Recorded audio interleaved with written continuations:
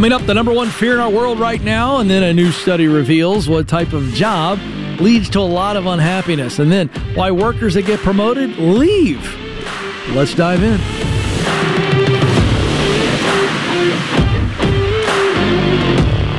Helping you win at work so that you can win in the rest of your life. This is the Ken Coleman Show. I'm Ken. So do you ever feel like you're risking professional punishment? Career chaos if you share your opinions or views in the office? Does that ever hit you? Now, we've seen this a lot with celebrities, and honestly, the stories are too many for me to list. But we've seen story after story after story after story after story of someone who's well known take a position on a social issue, a political issue, which, by the way, they have every right to do because they're a human being, and yet because they're well known and they get a lot of media coverage for it, well, you know what happens. They get canceled, which is a silly term, but it happens. Boycott it over an opinion on a political issue or social issue. So you'll lose endorsements, so forth and so on. And so that has trickled down to the office. I think because of this, we've seen this. We've seen public figures get skewered. I think one of the biggest fears we face today is the fear of being canceled and criticized. That's one of the biggest fears today. Being canceled and criticized. No one wants to be ostracized. No one wants that to happen, so we don't sit around going, well, I'd like to offend everybody today just because we believe something. Why is it that we're so afraid of being canceled? Or shall I say, criticized? Because we long to belong. Now, that does not make us weak, sniveling little humans. All of us humans want and should want to be connected with others and part of something bigger than ourselves. So when there is a threat that could make us lose that, our own opinion, we're scared of it because belonging is good for our soul and for our survival. But in today's world, it's turned into an unhealthy desire. And what does that look like? Most people would rather be in the majority than do what's right. Now, what do I mean by that? Most people would rather be in the majority, just go along, don't say anything at all, say the groupthink message, because to not do so would be to risk and in some cases guarantee that we will be cut out, canceled, ostracized. Now, I'm not saying that we shouldn't think before we speak. We could all do that and do it better. But I do want you to understand that there are times where just normal speak, you are just being asked to share an opinion or a conversation is happening you've been included in, that there will come a moment where you have to choose whether or not you're going to live with principle. Your principles, by the way, not their principles. Now, this is the big issue. If I live my life always in the majority, just to get along, I'm an empty shell of who I am. But if I decide to go, you know what, this is what I believe and why I believe it and how I'm going to live, it has consequences. So there's two things you need to ask yourself before you take a public stand on something. And let me say this before I go any further. I'm not saying you need to walk around taking a position on everything all the time. I said think before you speak. But here are two things you need to consider before you take a position or comment on something. Number one, do I need to take a stand on this publicly? Do I need to take a stand publicly? In other words, is this a principal moment where I'm being called out or I'm being pulled in? And if I don't take my stand, I am actively suppressing principle, what I believe. That's one thing. Now, the other side of this is maybe you don't need to. Maybe this isn't that moment. This is not a principal moment. This is just an opportunity. There are priorities where we have to take a stand on principle. Then there are opportunities, and maybe this isn't a great opportunity. So maybe You just address it by how you live and you don't make a comment. No public statement required. Because here, listen, we all don't need to be public activists on every issue. Something about social media, guys, has gotten us to the point where we all go, well, I should weigh into this. Should you? Let me give you an example.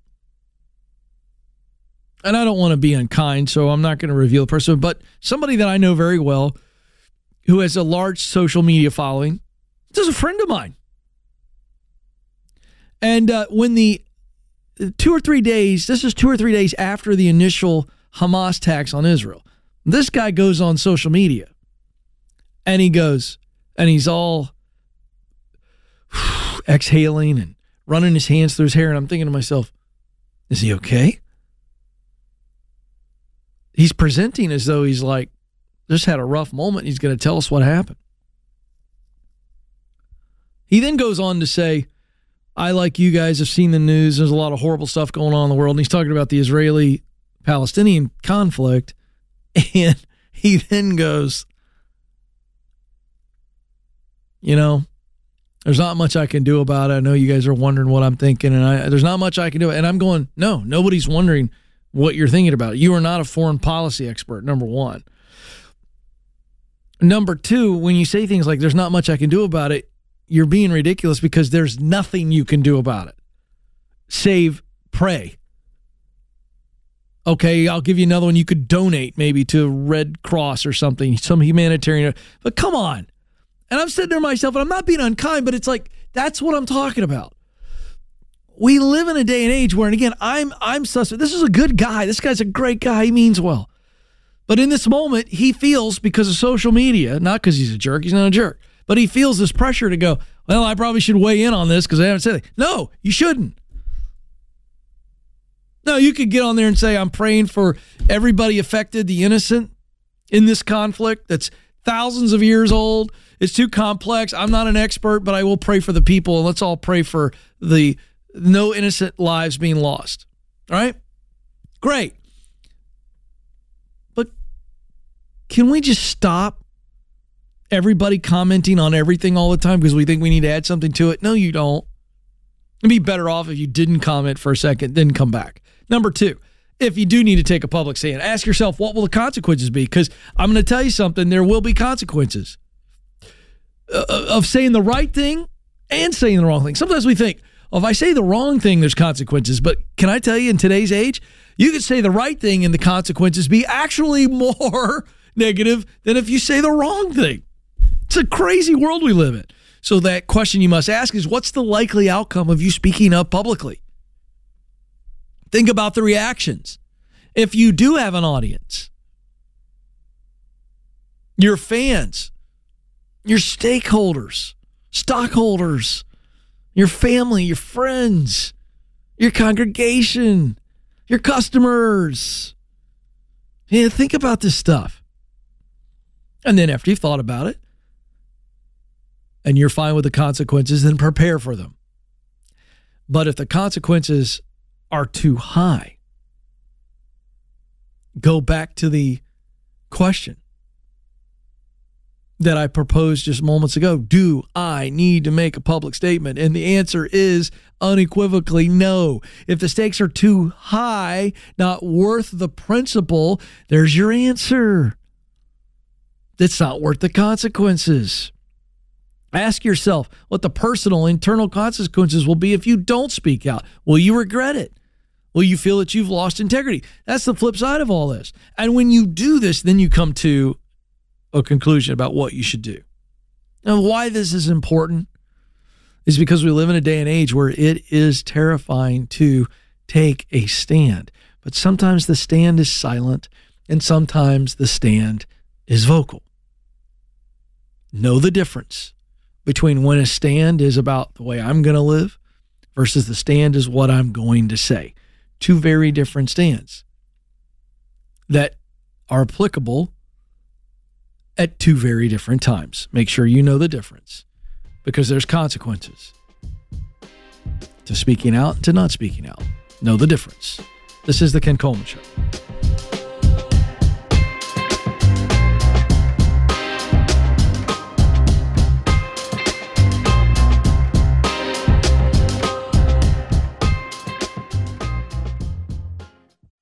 This episode is sponsored by BetterHelp.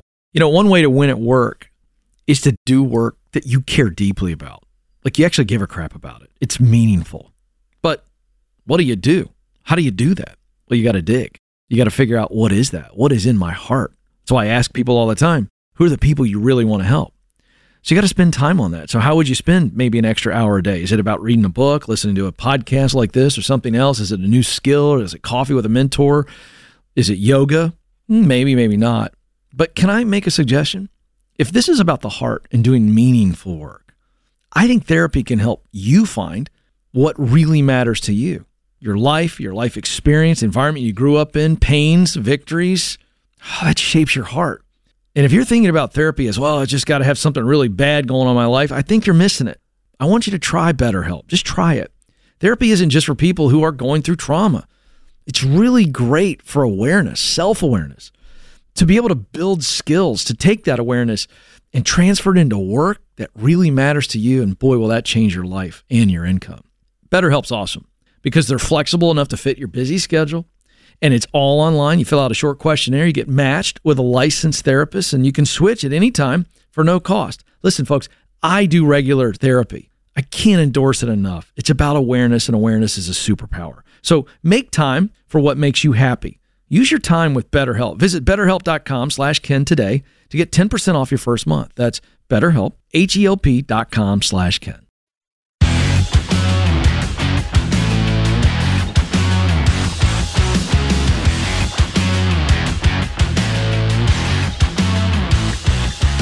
Welcome back to the Ken Coleman Show. If you're enjoying the program, I would love your support in helping us grow the audience. You can do that by liking the video that you're watching on YouTube, subscribing to the channel, and sharing the video if you think it'll help impact somebody. And then if you're listening via podcast, would you give us a follow, a 5-star review, and share as well? All right. 85-year-old Harvard study that, by the way, I cite on the show all the time. If you've been with the show for a while, you've heard me talk about the longest study ever done on the power of relationships in our lives. This is the study. And they've been following people from birth to life. To death, excuse me. Hello. Birth is life. They've been following people from birth until they die, and it's fascinating. And so this 85-year-old Harvard study found that people with this type of job tend to be the unhappiest. What is the job? Guesses? Do you think you're in it? Well, it turns out it's not a specific job. It is the context of the job. Jobs that require little to no human interaction and do not offer opportunities to build meaningful relationships with coworkers tend to have the most miserable employees. Not a shock, is it? Should that be shocking to anybody? Tech-driven industries, as well as package and food delivery services, where people have no coworkers at all. Online retail is another example where work is very fast and furious, that even if you have teammates sitting in a cube next to you, there's no opportunity for interaction. We see this in a lot of manufacturing, warehouse shifts, a lot of call centers. Think about customer service call center jobs. I mean, the phone's ringing all the time. They're on the phones all the time in their shift. When they're not on a call and if they're on a break, they're by themselves because everybody else is in the queue. And this is enormously stressful because you spend all day dealing with frustrated, impatient people and no outlet. No outlet. I don't know about you parents, but one of the most rewarding, and I think, I'm not even sure the word is rewarding, but probably one of the healthiest things that I've been able to have as I've been parenting is on some rough days. And you can have some rough days parenting where your kids just do stuff and say stuff and act out and, who knows what. And you're going, good gracious. It's so nice to have another parent to talk to, isn't it? Can you imagine trying to bottle all that up? We're not meant to do it that way. Recent studies have shown that as we get older, loneliness can increase our risk of death as much as smoking, obesity, and physical inactivity. So put loneliness on the list of eating in a very unhealthy way. I mean, we ought to take that pretty serious. This is an actual health risk to be lonely and to not have connections. So what do we take away from this? Number one, we are built for relationships, first and foremost. The root word of relationships is relate. Made to relate, to connect. And many times we have just thrown out the workplace as a, look, I'm not going to invest in any relationship. In fact, we see this on social media all the time. I've talked about this on the program before. They'll put it on social media and people just come after me like crazy and say, there's no way. I don't want to be friends with the people I work with. Why? Why? The answer is, look, I'm there to work, and then when the work's done, I'm going home and I'm going to be with my family. Totally agree with that. Didn't say you got to be going on vacation with your coworkers. I didn't say that you got to go to drinks with them every night after work. That's usually the extreme example that somebody who is disagreeing with my opinion on the importance of having a really good friend at work, they'll say that.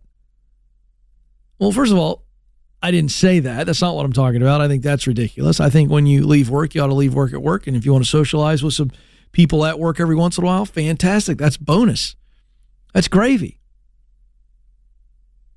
We're talking about in the workplace during the day. In the workplace. Looking for opportunities for social connections. Could be small. But it is amazing how restorative, that's a key word, to restore something. My mom and dad, when I was growing up, were always restoring antique furniture. It was unbelievable. My dad would come home with this chair, Alex, that looked like, George Washington sat on it. I mean, it was so old and beat up. And I remember as a smart aleck teenager, making some comment, probably like that. What'd you bring home, George Washington's throwaway chair? What in the world? Hope you didn't pay more than $1 for that. And my dad would usually say something like, well, actually I paid about $5, but I'm going to turn around and flip it for $100. By the way, my dad was flipping antique furniture before it was cool on HGTV or whatever those networks are. But here's what he would strip it. You get, this awful smelling stuff that would strip whatever varnish was already on it. He would then sand it, and then he would restain it. And he turned it into this awesome chair. It looked like a brand new chair. And we had some of those around the house that we kept, and then he would sell them at a local flea market to make extra money. The word here is restore. And so I want you to hang on to this for a second, because this is how vitally important I think relationships at work are.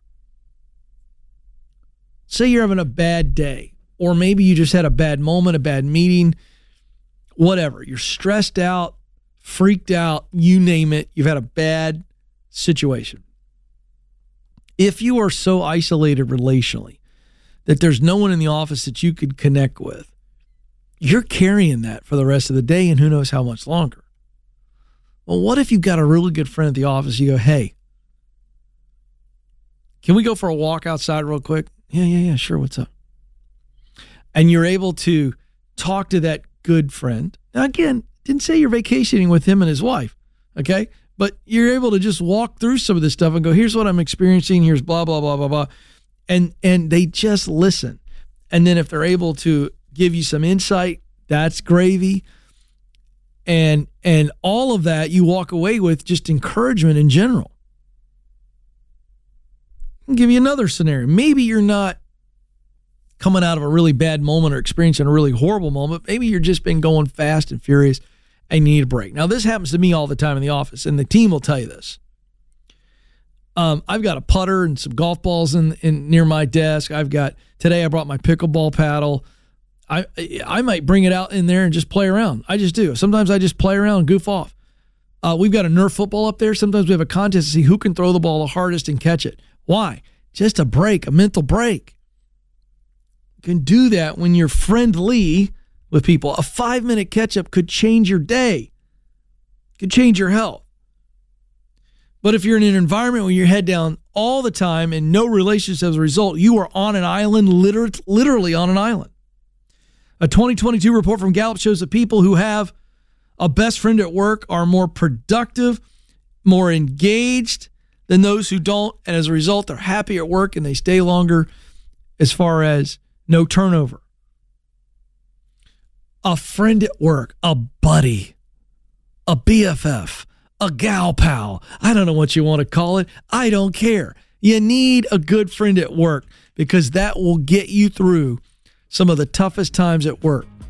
You need that cheerleader. You need that ear. You need that pat on the back. This is the Ken Coleman Show.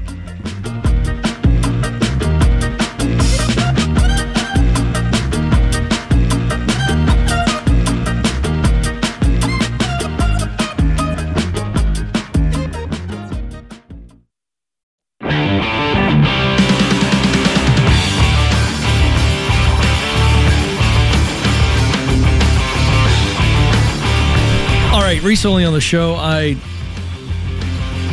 brought up the topic of why you should say no to your next promotion. And so now this is the flip side of the coin. Because it turns out that promotion that I said to you, the worker, hey, maybe you should say no the next time if you're not ready for it. Well, it turns out that if you're a leader and you have been dangling a promotion and using a promotion, as leaders have for ever,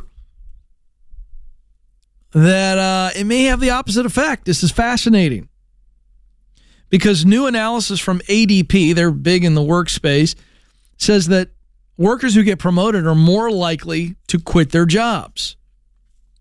And I remember when I saw this, I thought, huh? But it makes perfect sense. So the conventional wisdom is that promotions are a classic retention tool that helps keeps people from jumping ship. Hey, I know you want to make more money. I know you want more responsibility. We'll give it to you here. And the idea is we want to promote from within, keep good people. And again, it's not a bad strategy. It's just there's a flip side to this. So ADP researchers looked at data from 1.2 million workers at companies with a minimum of 1,000 employees. So very, very robust sample here. They found that 29% of workers leave within the first month of a promotion. If those workers had not been promoted, only 18% would have left.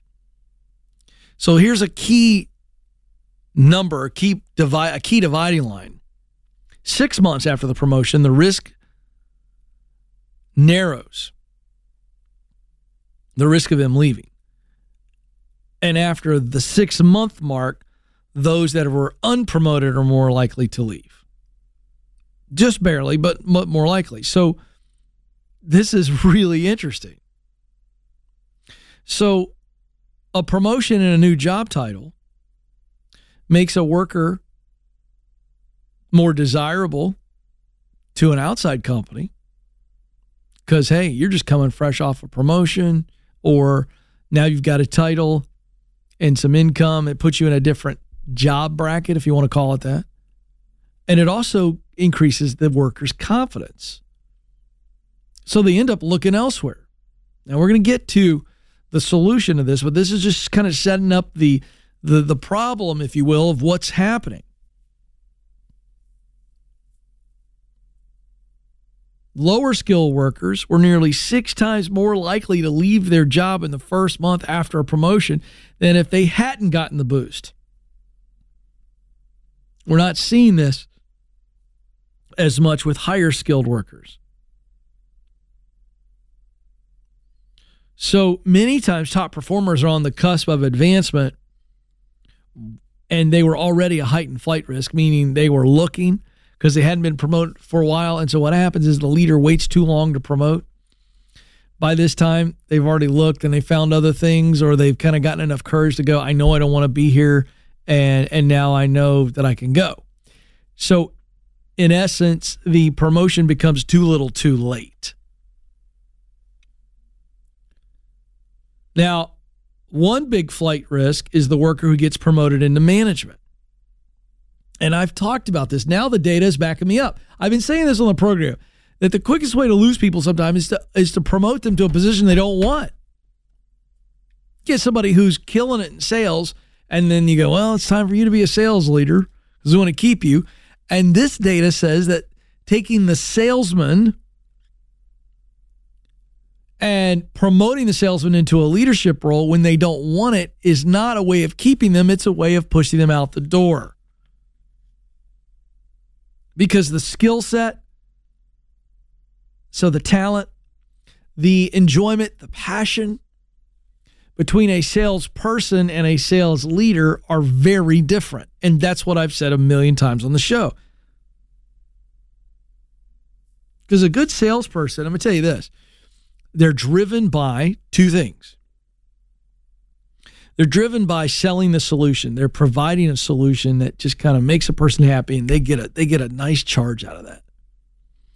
But salespeople are also driven by performance. They love throwing up a number on the scoreboard. So you take that salesperson that's motivated by those two things, and you move them into a management role. And in this example, we'll say that the management role is not direct selling anymore. So they lose that winner's high, if you will, because they didn't close a deal that served a client through the product or service that is the solution, and they get that, I helped somebody. I got them something they needed. They also lose out on the scoreboard moment. Touchdown, three-pointer, slam dunk. You pick your sports analogy. Hit a home run. They lose that. And there's a huge difference between experiencing that as an individual and experiencing that secondhand as a manager. Now, some people like both. Some people go, you know what? I love the high as an individual winner. I love serving people with a solution, but I also love leading a team and dealing with the people problems. Some people love both and they move right into it seamlessly, but some people don't. And so in the scenario when that happens, if you move a salesperson into a sales leader role and it doesn't give them the same juice, guess what? You just promoted someone into leaving. That's the idea. And so leaders have got to understand that. Let me also say, those of you who may be facing a promotion, meaning it's coming your way, you got to ask yourself, does this promotion, will it give me the juice that I get right now that I crave? Can I adapt? If you can, great. If you can't, own it. Because again, I said this before on the show I did recently, that reasons why you should say no to your next promotion. That teaching comes right back into this article in this study. Not every promotion is worthwhile. But to employers, they've long held that out as the carrot to dangle as a great retention tool, and it still can be. But now it's about customizing the promotion. There are multiple ways to reward somebody without giving them a new title and a new job. Heck, give them the title, don't give them a new job. Give them a little more money, don't give them a new job. These are honest conversations that leaders and you, employees, need to be having. How can you reward me, and I really want to be rewarded, without me pulling up stakes into something that I really, really enjoy? And so the irony here is the age-old, most obvious retention strategy is the promotion. But the numbers here say that a promotion many times is pushing someone out the door. So it's a catch-22. So what do leaders do? What do you do? Okay, I talked to what you need to do. You need to be able to assess, all right, is this next gig that I'm being offered, if I compare it to where I am now, is it truly going to make me happy, or is it going to make me stand a little taller, but then I'm going to get over the raise, over the title, and I'm going to go, oh, I can't stand the work. This happened in the Great Resignation It was then called the Great Regret, where millions of people took a job, got there, was like, this is not better, and they wanted to go back. They created another category of phrase for that called the boomerang employees. So leaders, that's what you do as the worker, but leaders, listen, you've got to start asking yourself, do I know what makes my team tick? High level. Do I know? I mean, really know what they're good at. That's talent. This is my basic methodology. Leaders, you can use this. Do I know the work that they enjoy? Do I know what motivates them? What motivates them, not what I do to try to motivate them. What motivates them? You've got to start there. Now, the knowledge of those three categories or those three questions, do I know what they're good at? Do I know what they enjoy? Do I know what results motivate them? When you know that, then you go, okay, I've got to use that information and I've got to promote based on that. And if I'm not promoting them into doing more of the work they're really good at, if I'm not promoting them into doing more, meaning a percentage of their day, let's say they're 50%, if I'm not promoting them into 75% of work they really look forward to, they work they enjoy, they get lost in it, is a bad idea. If I am not promoting them into a role where they get to produce more of the results that naturally motivate them, this is not a good fit. So let me just tell you, here's the reason why I share this. Number one, I don't want you to get promoted into something that you don't love. Number two, if you're a leader, I don't want you to promote somebody into leaving you. And then number three, we've got to circumvent the standard, the status quo, which is just promote. And we got to change it because we're wrecking people that are otherwise happy. It's really interesting stuff. Promotion is not always the right thing to do. Good stuff there. All right. Don't forget, you matter. You have what it takes. Press on.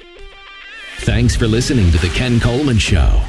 For more, you can find the show on demand wherever you listen to podcasts and watch the show on YouTube. You can also find Ken across all social media by following @Ken Coleman.